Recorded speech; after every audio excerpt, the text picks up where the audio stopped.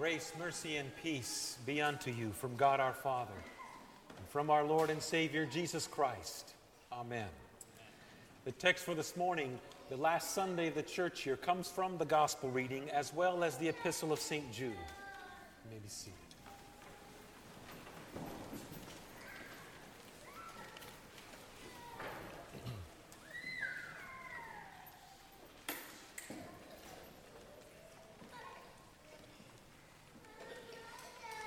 The text that we've been listening to the last 3 Sundays and the hymns of which we've been singing paint a very sobering and somber picture of the end of the world, Judgment Day, Christ's return to judge the living and the dead. Last Sunday's scripture reading, the gospel reading, ended with this great statement of our Lord: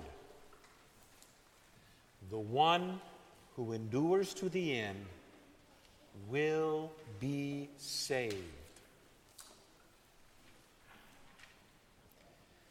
Now we know in this morning's gospel reading it refers to all of the tribulation prior to the scene that's being painted this morning. The scene that's being painted this morning is a very cataclysmic scene. It is a complete reversal of the fourth day of creation. On the fourth day of creation, as you remember from Genesis, God placed in the heavens all the stars at their appointed places, placed the moon outside of the orbit of the earth, and placed the sun as the center of our solar system here. All of those were placed in God's will in the fourth day of creation. In this morning's gospel reading, all of them go to black, darkness, no more. But not for the elect. The elect, as is said very clearly in the text, are gathered by the angels from the 4 corners of the world. And they will never have to see such darkness, never have to experience such a cataclysmic end. They will appear before their judge, as the text says. Therefore, the one who endures to the end will be saved. Now, the end described in this text is the very end. You and I may not be present when Christ returns with glory to judge the living and the dead. God may call us home to paradise before that day. But whether God calls us home before that day or on that day, either way, we will have an end to this earthly life. We will have an end to the sorrow and sadness that has accompanied us this earthly life. We will have an end to everything that we have experienced, seen, and know in this world and in this life. Whether we wait and are around when Jesus returns, or whether we are taken home before then. Hence, that great statement of last Sunday's gospel reading. The one who endures to the end will be saved.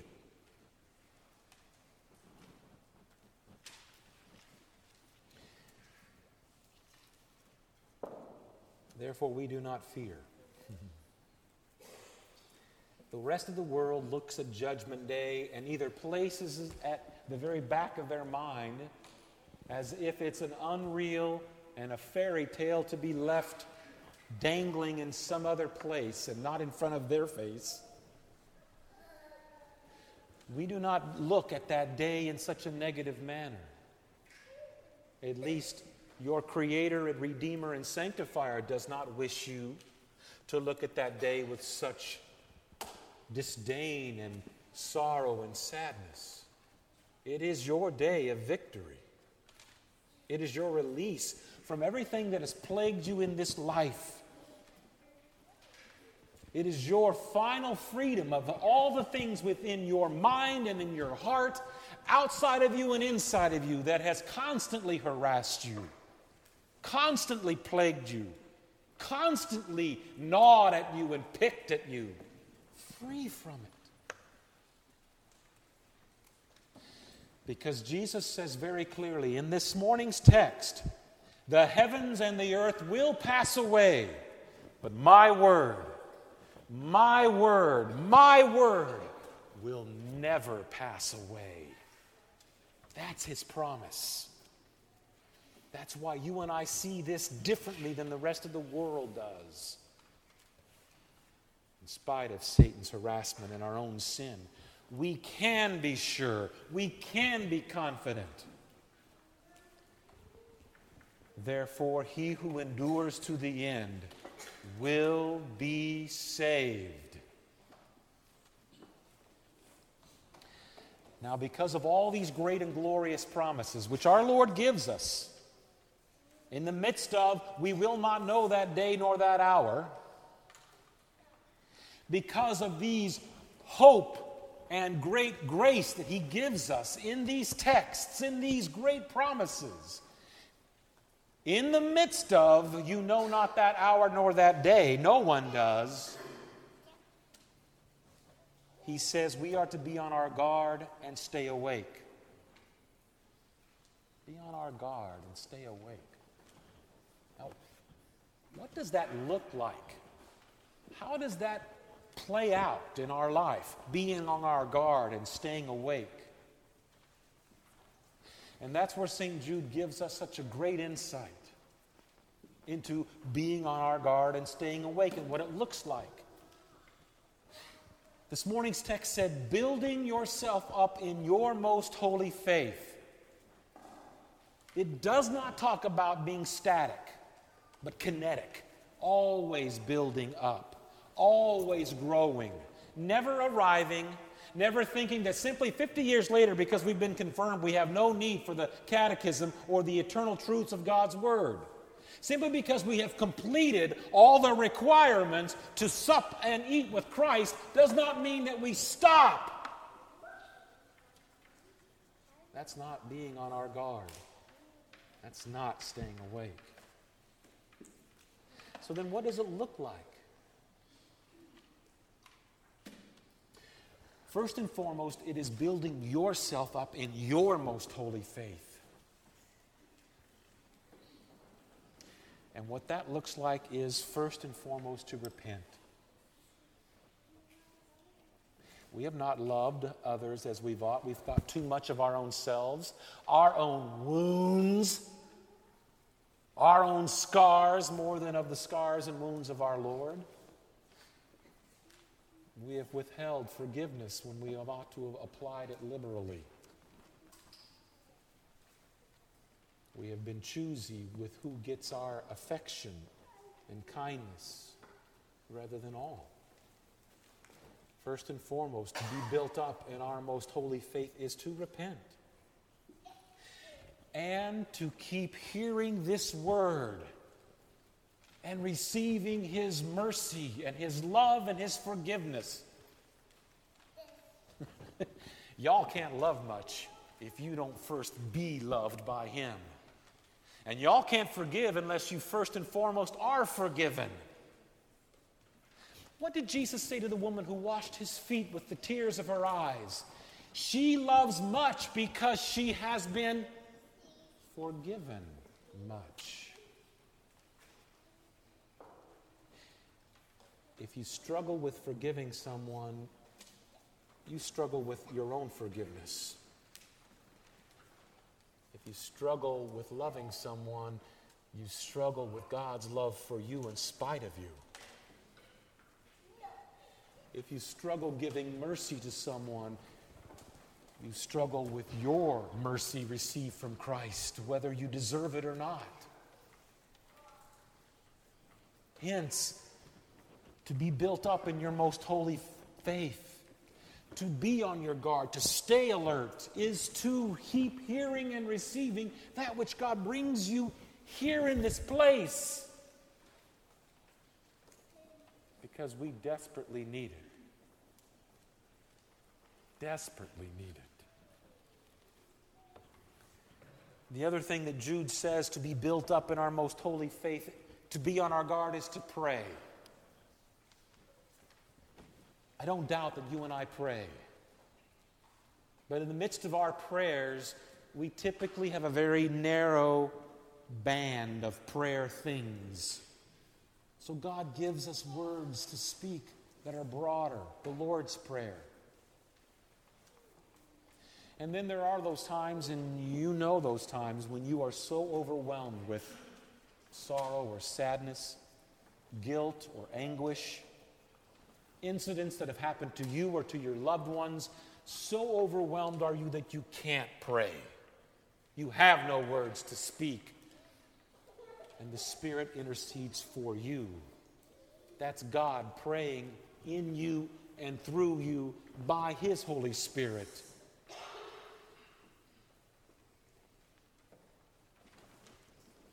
Finally, Jude says, remain in the love of God. That's not your love for God. That's God's love for you. Remain in God's love for you. Revel in His forgiveness. Savor His mercy. That is what keeps you standing, not falling. That is what picks you up from your mistakes and face plants. That is your hope and joy in the midst of so many things that have disappointed you in this life and in this world. So what does it look like to stay awake and be on your guard, to be built up in your most holy faith? First and foremost, your faith to be built up. That starts there. Well then, is that good enough? Is that all we need?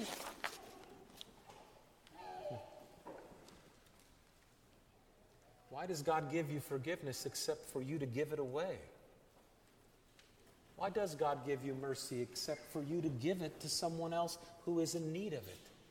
Just as it was first and foremost given to you. Why else would God give you forgiveness except that you may give it to someone else? You see, God has placed people in your lives. Just as God has placed children in our school and parents that are influenced by you teachers. Just like God has brought people with you into this church, God has placed people in your lives. And you think, I have no influence over them. That's Satan's tripe. That is not God's declare. God has placed these people in your lives for that very reason, that you may bestow that forgiveness that you've been given and of which you even struggled with. God has placed those people in your life to give mercy of which you sometimes question your own mercy given to you. God has placed them in your life to love.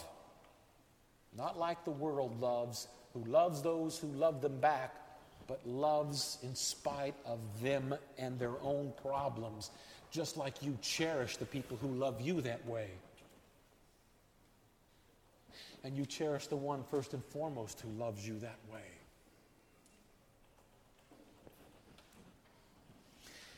Jude says very clearly, these people whom God has placed in our lives, we are to show mercy to them.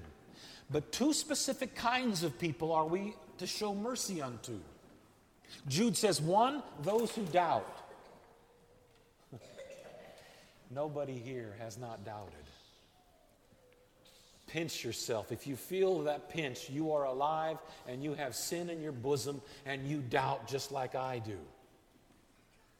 Having doubted, to show mercy is not to say, well, you just need to trust Jesus more, don't you? That's not mercy. That's pride and vanity. To show mercy to those who doubt says, I doubt too. I don't know why. But I'll walk with you together to the one who does know all the answers and who brings us solace and balm. That's showing mercy to those who doubt. That's what it means to be built up in your most holy faith. That's what it means to be on your guard, to stay alert. God brings these people in your life for you, specifically you, in spite of you, because you are the one through whom He wishes to show such mercy.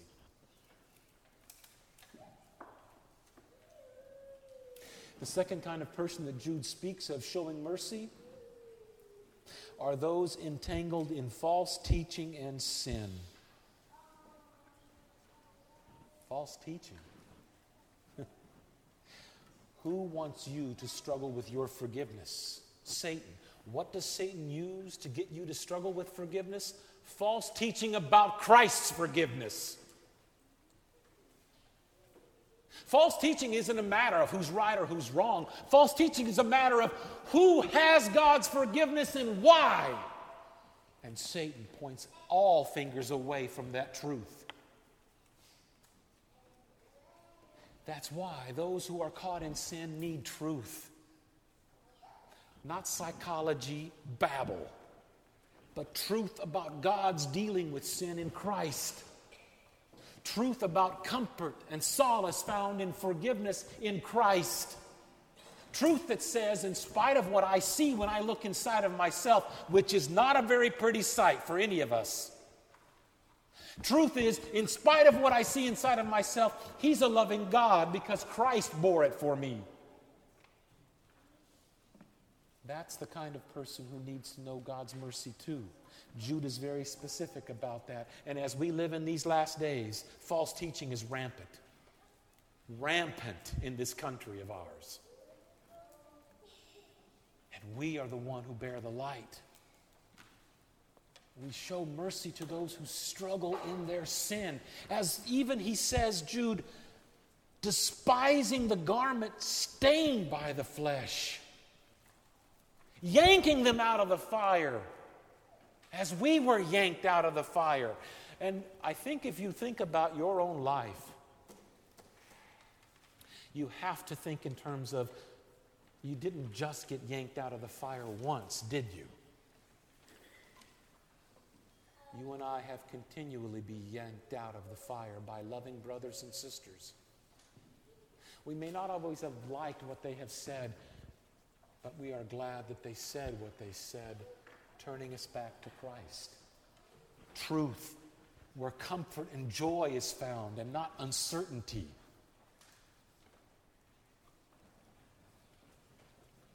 You know, we spoke about praying the Lord's Prayer. And when we pray the Lord's Prayer, part of showing mercy is getting us to grasp what we're praying about in our own life. And isn't it interesting, in the Lord's Prayer, we don't pray, lead me not into temptation, deliver me from evil, as if everything's about me. In the Lord's Prayer, God has given us that first person plural pronoun. Lead us not into temptation. We are praying not only for ourselves, but for one another, and we are being prayed for by the Christians around the world whom you and I cannot even see. And we are praying for those whom we do not even know. The same prayer. Lead us as the church not into temptation. Deliver us as the church from evil.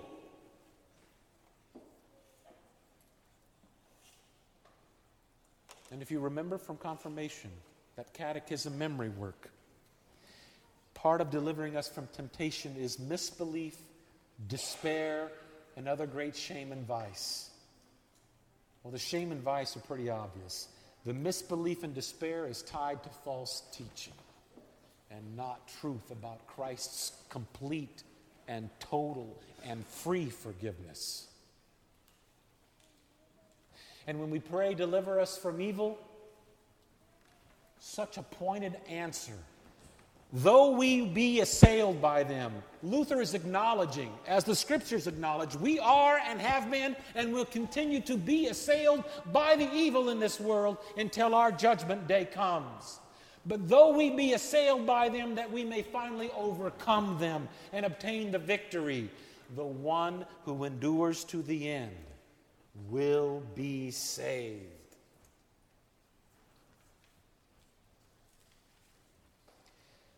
The great text in Jude is this, the very end. He is able to keep you from stumbling. Sometimes when you and I look at Judgment Day and look at our lives, we think, how can I maintain it? How can I keep going? Why will I not grow weary and faint and give up? Because He says He won't. He won't let your feet stumble. And if you think that's only the pie in the sky stuff from Jude, hear the apostles. John speaks about this lack of stumbling. Whoever loves his brother abides in the light, and in him there is no cause for stumbling. And the apostle Peter, therefore, brothers, be all the more diligent to make your calling and election sure. For if you practice these qualities, you will never fall, ever.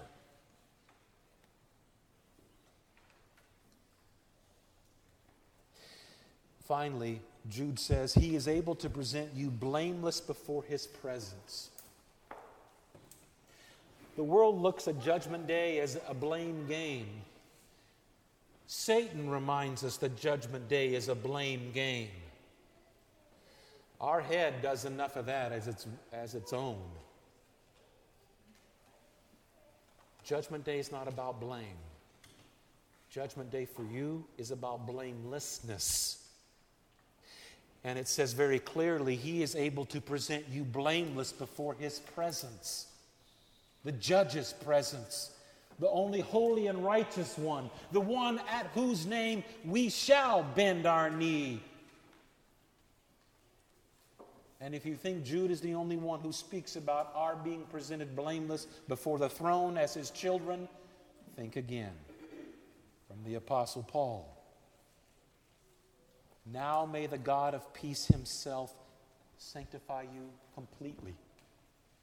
And may your whole spirit, soul, and body be kept blameless at the coming of our Lord Jesus Christ. He who calls you is faithful. He will surely do it. And again, Paul says, God has now reconciled you in His body of flesh, by His death, in order to present you holy and blameless and above reproach before Him. If indeed you continue in the faith, stable, steadfast, not shifting from the hope of the gospel that you heard. You've just heard it from the apostle, from Jude, from our Lord's lips. The one who endures to the end will be saved, because He will keep your feet from stumbling and will present you blameless before His presence with, the text says, joy. In the name of the one who does these things for us, Jesus Himself. Amen.